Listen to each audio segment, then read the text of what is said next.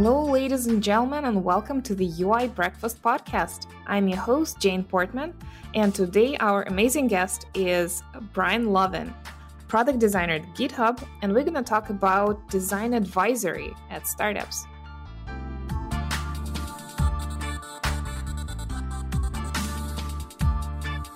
This episode is brought to you by Springboard.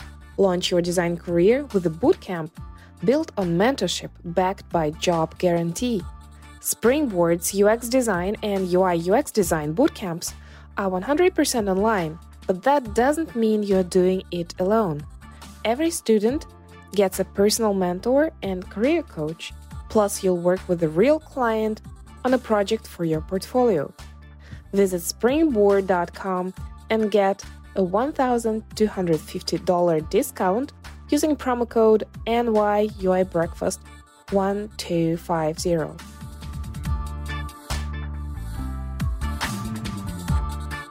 Hey, Brian. Hey. We're so thrilled to learn from you today. Thanks for having me. I'm excited to talk about it. You're like a massive internet persona, but just in case our listeners don't know, pretend it's the first day meeting them. What do you want to tell about yourself? What's your background, what you do? Well, I would say, if it's in a professional context, I'd say I'm a designer at GitHub. I work mostly on the mobile apps. So if you are a developer and want to triage notifications on the go and review pull requests from your phone, that's the kind of stuff that I love getting into the weeds on. So I've been at GitHub for almost 3 years. Before that, I started a startup called Spectrum.chat, which was trying to build basically modern forum software for large asynchronous public communities. And before that, I was at Facebook, worked on payment systems. Before that, at Buffer, building tools for small businesses to manage their social media. And sort of all throughout that, I've worked on a variety of side projects. The most recent would be Staff.design, which was a series of interviews exploring, the career ladder for designers and some of the problems and ceilings that people tend to hit within that.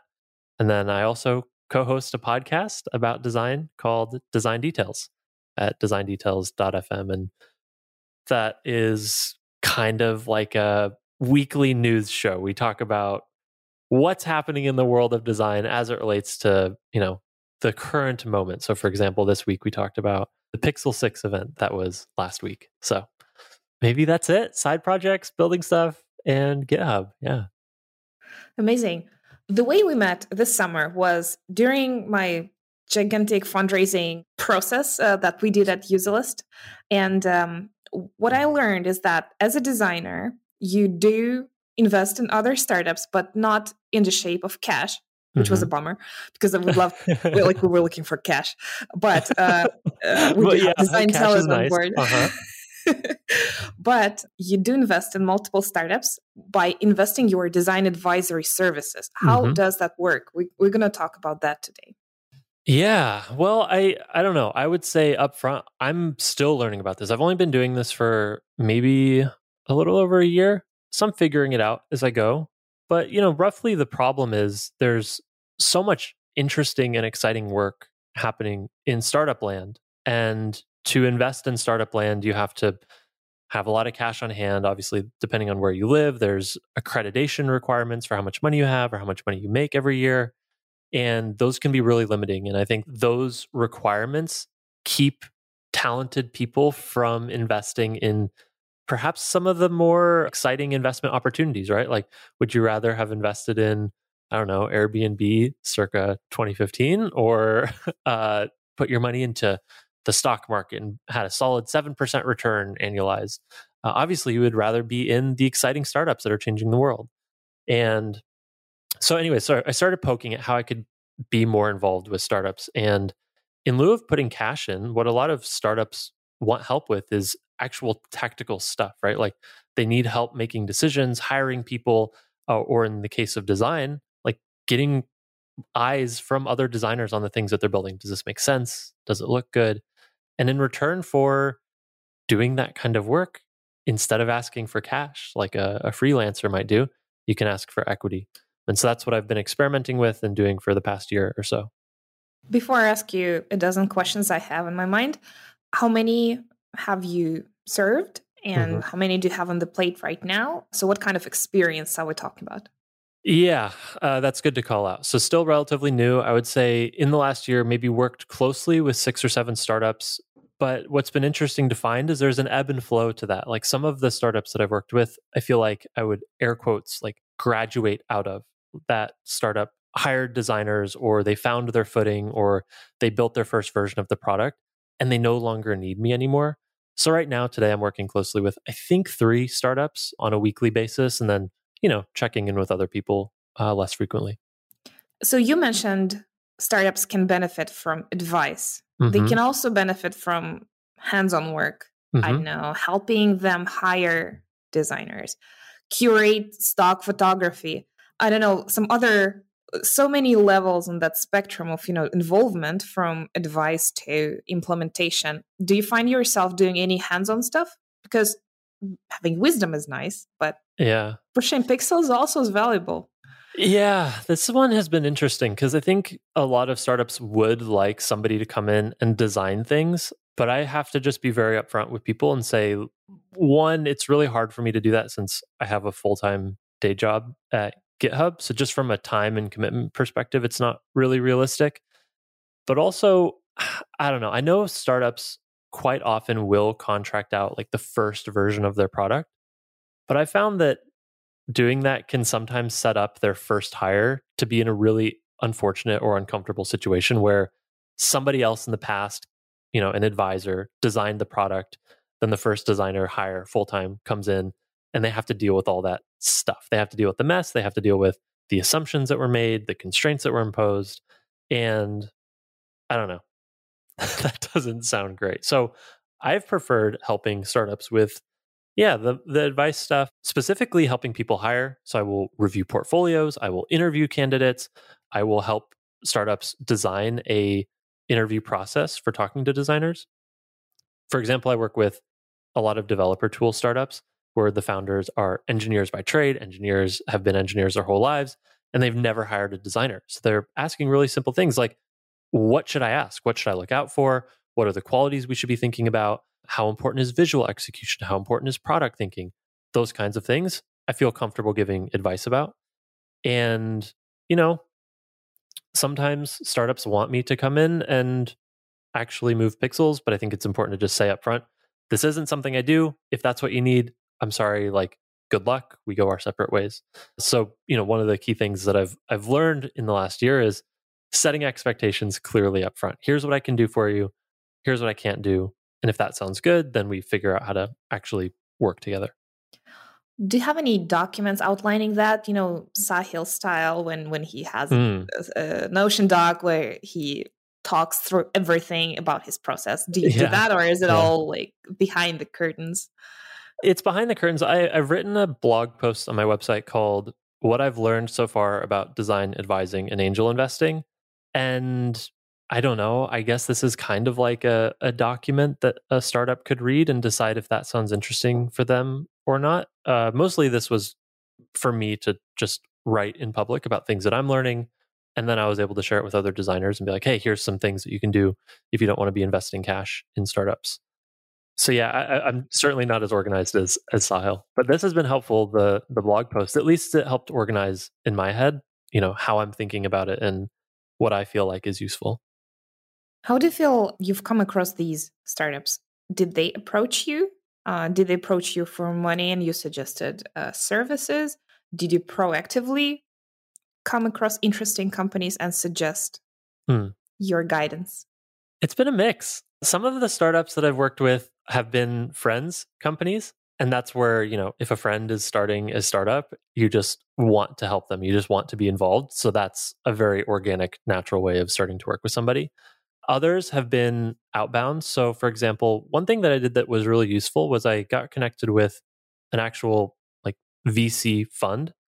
And I met with a couple of the partners at that fund and explained to them who I was. Here's my track record. Here's what I bring to the table from the design side. Do any of your portfolio companies need help? And those partners were able to make several warm introductions to founders. And actually, many of those I'm still working with. So I would say that was the highest leverage thing. And then sometimes inbound, occasionally inbound. I don't think I'm like at the Sahil level of publicity and being so outspoken about the advising that I do, mostly just to try and, keep my schedule somewhat sane. But I don't know, occasionally inbound. I would say working with partnering with a fund has been really useful. And I would recommend this to other people. If you have the track record and the network to support it, every VC fund is trying to differentiate. They're all competing to give money to the same set of startups. And every advantage they have is good for them. So if one of their advantages is, hey, we're going to connect you with designers who are advising our fund, that might be more enticing for a startup to be willing to take their money, right? It's interesting. While fundraising, as someone who's really not a part of the ecosystem, it's hard to tell one fund from another, the flavor, their style. Yeah. Well, apart from, the styling of their website, there is not much to be told about how they operate and how you identify like the values or if these are nice people or not. Any advice there, or is it just by meeting the founders that you can have an idea? Yeah, I mean, I haven't been in your shoes exactly, but when we were running Spectrum, I guess encountered something similar. Like you talk to people, see who you like, see who feels thoughtful and connects with the thing that you're trying to build. I think there are some VC funds that are much more clearly about delivering tangible value. One that comes to mind is Forum Capital, which is Bobby Goodlatte and Joshua Williams, forumcapital.com. And one of the things that they do is they offer I was about to what was that firm with a nice black website that offers designs? I forgot. It's so good. Tell us more. So the founders are designers, right? And so what they will do is they will actually help you design things. And they have a track record. They have case studies where they have designed logos for startups they work with, or done, even more like websites and branding, the whole thing. And if a fund has that portfolio, that track record of, look, these are the things that we've done in the past to like really tangibly help a startup, that feels compelling to me. Because at this point, obviously, like the capital ecosystem is so nuts, like everybody's just trying to give away money. So you want that money to come with some additional benefits. So I would look for groups like this, like Forum Capital, where they have that proof of work with their portfolio companies. They are such an inspiring example, but I've also come across some other funds that offer like your marketing department for equity. That is Forum Capital's pitch, I think, is your design department for equity. And that there's so much capital, so much opportunity for other types of services that can complement the founder's skills, right? Yeah, which is exciting because I think that means that, what I'm doing certainly isn't limited to design. It would apply to any sort of practice discipline or group that is relevant to that startup, maybe sales, marketing, business development. I don't know, like any of these kinds of roles could probably play or be helpful at that early stage. And maybe the right startups are looking for advisors in that capacity and willing to trade equity for the work. You do come off as a wise and mature person in a good sense. So you should probably by now. I've been, I don't know, I might come off as a little girl or something, but I've been in design for 20 years. I've grown so pessimistic, I don't know, and pragmatic and stuff. So I know this value of design advice. It really depends on how receptive that other party is in that design, how willing they are to invest resources and money and their development time into polishing the details and all other stuff. And it's hard. How do you find your design being received well? Yeah, that's a good question. First of all, we should dig into your pessimism generally, having been in the industry for so long. I think that's an interesting topic. But I would say, from my point of view, I feel like I get self-selected, right? Like the people who I'm talking to are interested already. I'm not really trying to pitch why design is important to somebody who doesn't think design is important. Otherwise, the call would have never been set up in the first place. So that self-selection is helpful. I think, I don't know, I also work with startups typically in the dev tools space where it's really engineering heavy, like the technical bits are the secret sauce for that company and maybe not the design bits. But even in something, an industry that technical, I think we are getting to the point where design is still a differentiator. Like, even if it is something as simple as the visual design, the polish on top of the product, if your open source library looks better than this open source library, but they do the same thing, people gravitate towards the thing that looks better. And so, I think more and more dev tool companies and founders realize that. So it's a pretty warm environment in my experience so far.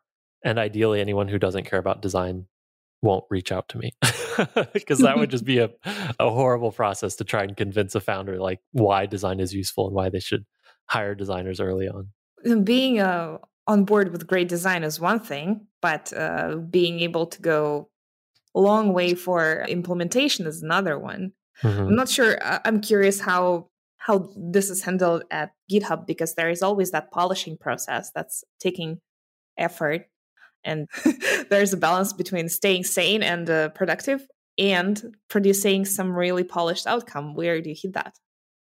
Well, I don't know. GitHub is really hard to compare to any early stage startup, just because we have a design infrastructure team that builds design systems, and they work full time thinking through things like, how do we make these components perfect, right? They look great. They're implemented correctly. They use the colors perfectly. And you just don't have that luxury at a startup. So I don't know. You can get lucky that your first hires have an eye for visuals and have an eye for polish and have the personality or the ethic where they will fight for the polish to make it into the product and not be treated as an afterthought. Or luckily, we live in a world where there's tons of frameworks and component libraries and open source tools that can help you get to a good enough by default state. For me, things that come to mind, Bootstrap would be one that fits in here, or Tailwind CSS, or I think Chakra UI. And I'm sure there's a million other UI component libraries out there. But I think it's totally reasonable to lean on those kinds of frameworks in the early days, right? It's good enough out of the box and comes with enough of a systems mindset with either utility classes in the code, where if you wanted to change things to customize them so they feel more aligned with your brand down the road, you can also do that in a sane way, right? Like, just change the styling for a class, and that will cascade throughout the system rather than having built up your own, cobbled together ad hoc design system early on. So I typically recommend that. Like, pick one, roll with it for a while, enjoy all of the thought that has gone into the existing frameworks. And then whenever you're ready to start building out a design systems team, that can happen later. I'm so glad that you touched on that, because that was one of my questions. What are the options for different levels of effort and money that a bootstrap founder, a funded team could decide on early on? But so one of them is going with the framework. Another one is putting something together from scratch yourself. Would you tell us why that is not recommended? I don't know. Maybe this is a unpopular opinion. Design systems are they're here to stay. Obviously, like, we've seen them really take over the conversation in design overall in the last few years. I still think that people, in my experience, just having talked to people at the earlier stages, I think they reach for design systems prematurely. A design system is, in my opinion, about finding leverage with teams and coordinating changes across a large product surface area. And you just don't have that in a startup. You don't have that in a small product. And in fact, if you're working on something where you're pre-product market fit, you almost don't want that system, right? Like, okay, sure, have component libraries for things like buttons and dropdowns. That's not really a design system. What you want is the flexibility to move really fast and try lots of things without worrying about if the API is perfect, and without worrying about, oh, but if I change this thing here, like, what is it going to do over here? No, you want the flexibility to try things quickly, learn from them, iterate on your product and solve problems for customers. The design systems part is relevant when you have 5 designers who are building their own ad hoc buttons and making every page use different layouts, and they're using different colors. As soon as you have that, then you're actually introducing complexity into the engineering process. You're introducing inconsistencies into the user experience. That's when a design system can come along and wrangle all that together so that the team has a shared language and style and implementation process.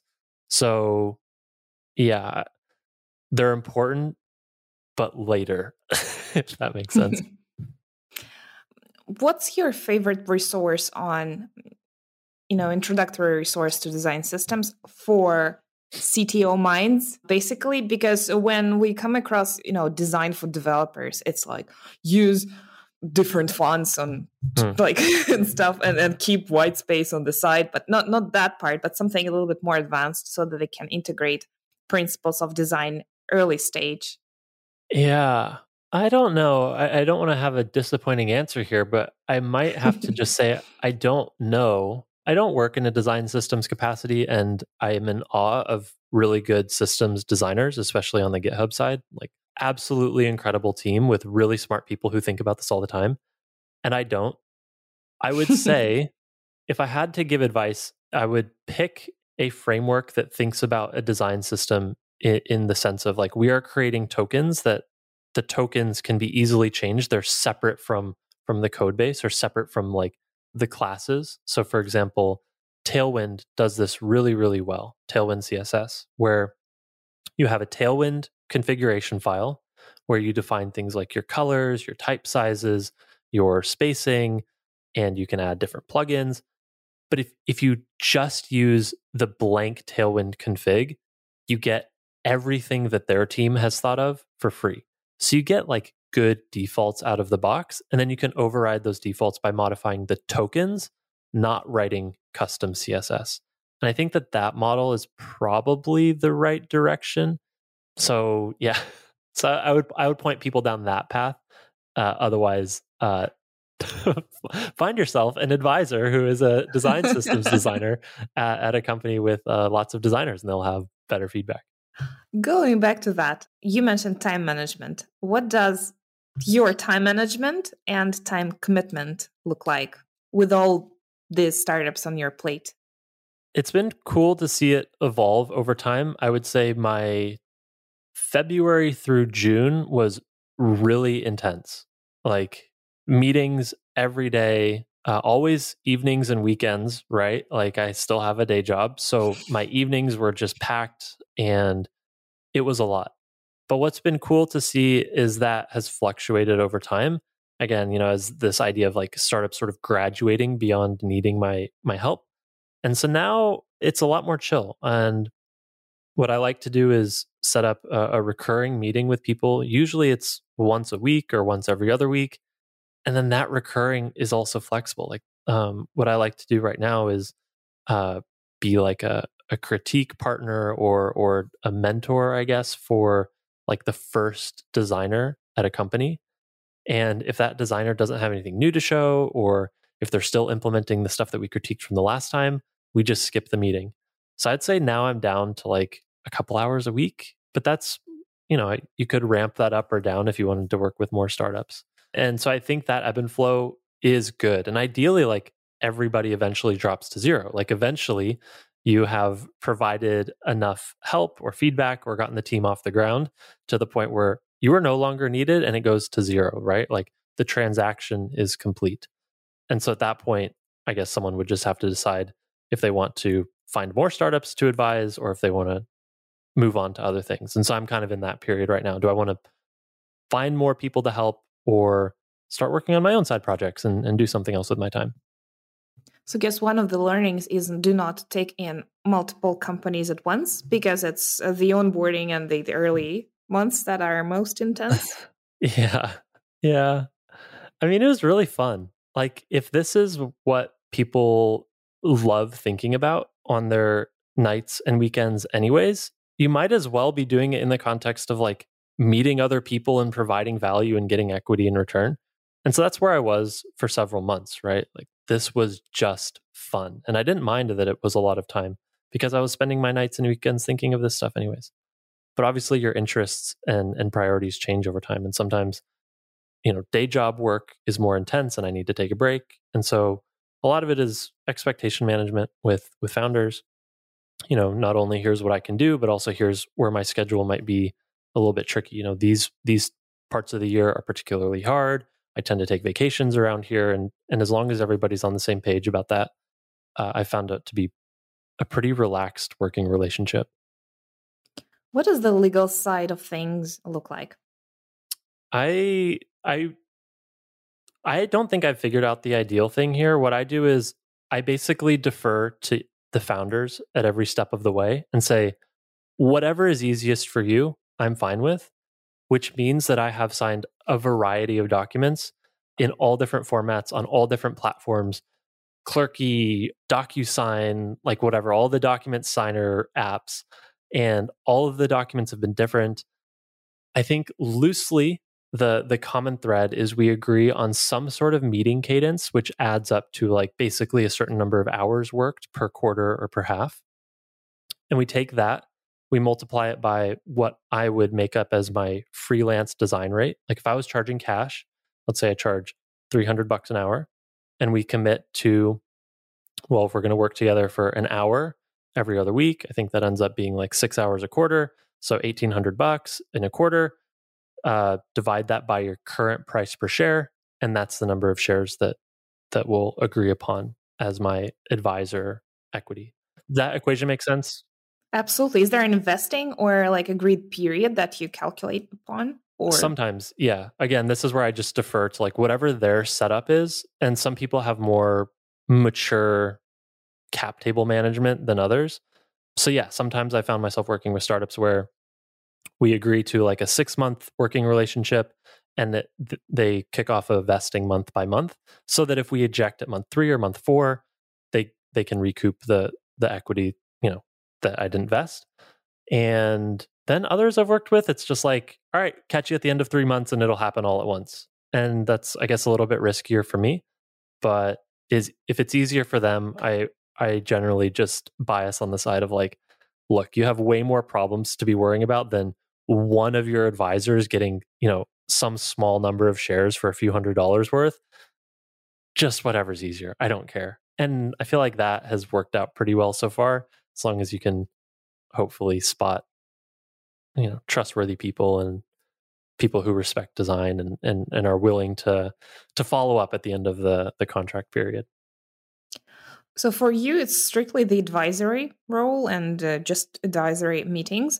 Do you have any people in your network who are actually designing stuff for equity in a more serious and engaged way? Yeah. I'm sorry for not calling you serious now. I mean, in a more deep engagement. Yeah. Are there any real designers out there doing advising? There are, I think. I don't know. At that point, it gets really close to just being a freelancer or a contract designer. But there's a website I discovered recently, which is very exciting. I'm trying to learn more. It's called Huddle, and it's at huddle.works.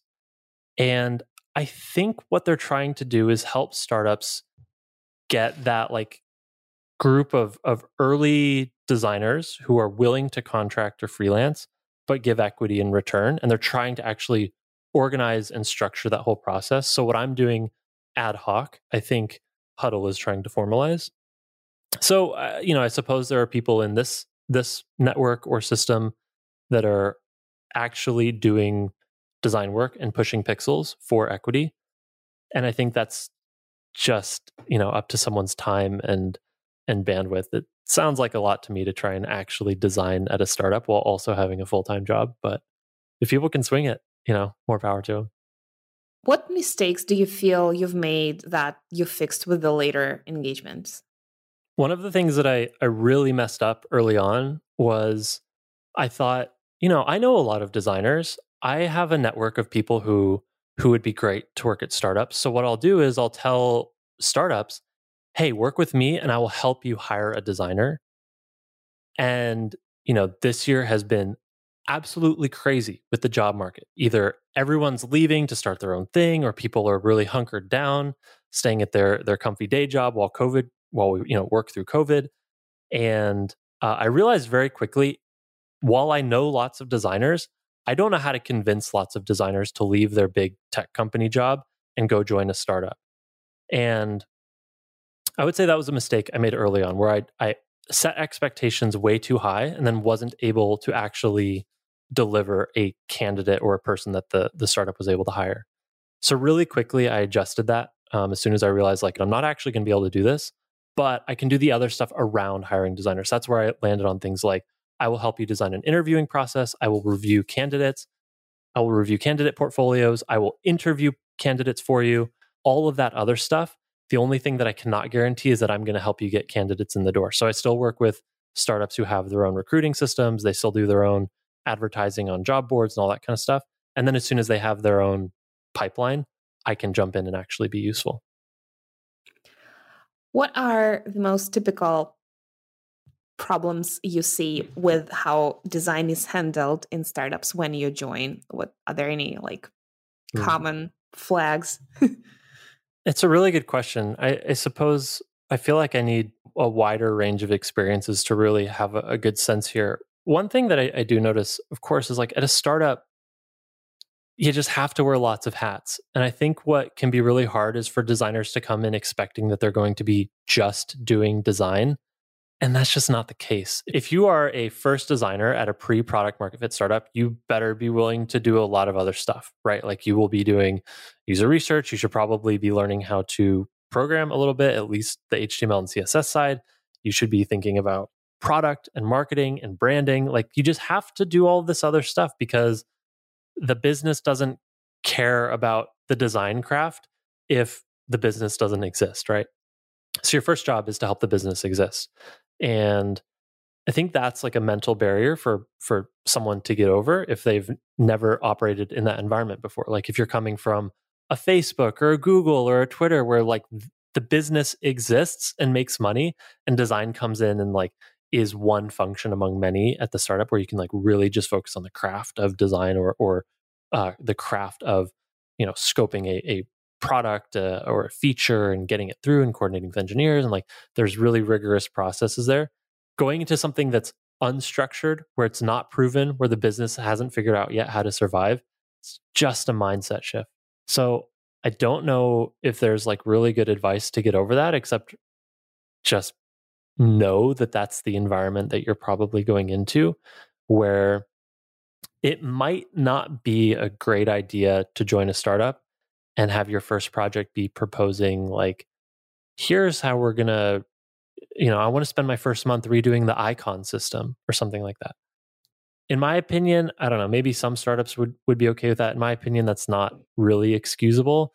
Like at that stage, just go get an open source icon pack and use it. Nobody cares, right? So I don't know. I guess I have somewhat strong opinions there. Like there's just some parts of design that are more important than other parts at the early stage. And you got to have a sense of which are the important parts, because otherwise you're going to spend many weeks and waste a lot of the company's time optimizing things that don't need to be optimized. I'd love, as we're wrapping up, we don't have all the time in the world, but I have this question about SaaS branding, because you can spend as much or as little money there. You can spend 2 hours and $200 on a logo, or you can hire an agency for $200K. Where's the balance? Does it matter what logo the startup has? Not just the logo probably, but also a little bit like of the visual brand and style and, what really makes them different. This is where, I don't know, you quickly run into like, what even is the use of design? Because I think there's just too many examples on both sides of the spectrum here where you can hear of really, really successful startups that look terrible. And then you can have really, really beautiful startups that fail after a year. So I don't think there's an answer. There's one example that comes to mind. I don't know. I don't necessarily want to call them out in case there is a designer here who, I don't know this. But if you go to lessannoyingcrm.com, it's a CRM built for small businesses. And I would say this is not the most beautiful or polished product in the world. But as far as I know, this is a really successful company. I think this is an indie software company, and they make somewhere on the scale of hundreds of thousands or millions of dollars a year. And it just works. Like maybe the design of this aligns perfectly with their audience expectations. But you could go all the way from this over to like a linear.app or a height.app or some of these more modern dev tool SaaS companies where the brand and the design is incredibly polished, gorgeous, fluid, looks like Apple kind of vibe. And I suppose there's a lot of factors here, like what market are you operating in? Who are you competing against? And so anyways, to answer your question, I don't think there's a correct answer except to say maybe the brand isn't as important as designers would like to think at the very beginning. There's just too many examples of companies that were successful early on and they looked terrible. And they figured it out later, right? Once you start making millions of dollars a year and you can hire a design team, you can fix all of that stuff. You can't really go the other way. Absolutely. Having been on the userless journey for 4 years, I can tell that there is always a battle for resources. And one thing, of course, design is a communicator of quality. So if it's poor, that means for many people means that the product does badly, unfortunately. So you can lose on many leads there. But there are so many rough edges always in all aspects of the business that the matter of success is finding that irresistible product market fit when the customers will have you regardless and no matter what design roughness or poor docs or anything. And when you face that, when they want your product, that's where you can mine your gold. Yeah, 100%. Like, yeah, the earlier point was talking about like branding and visual design, right? But like design is still so much more useful for all the other stuff. Like, are you building the right thing? Are you solving problems for real customers? Are you finding the right abstractions in the problems that they have? Does the thing work? Is it accessible? Like, those are things where design can add a lot of value, where it doesn't matter if it looks bad. If the form works and people can hit submit and send money, if people can put money in your bank account, that's great. Absolutely. Let's stop it there. It's amazing. Okay. Where can people find your work online and hear more of your wisdom? So on Design Details Show, that's one. Mm-hmm. Where else? I would say everything. My hub is my website, brianlevin.com. You can find links to all of my stuff from there. Amazing. Are you on social? Yeah, twitter.com/Brian_Levin. But again, brianlevin.com is easier and has all the downstream stuff is there. Well, thanks so much for sharing your wisdom. Yeah, thanks, Jay. We gave some insights to our listeners. I hope so. Good luck. Good luck on the journey. Hope we can hear more about that in a couple of years. Thank you. And same to you with Userlist and your launches. I guess we're speaking on the day you've launched marketing email support, but I suppose this episode will come out quite a bit after. So hopefully some new exciting stuff has been built and shipped in the meantime. Good luck. Thanks so much. Have a wonderful rest of your week, Brian. You too.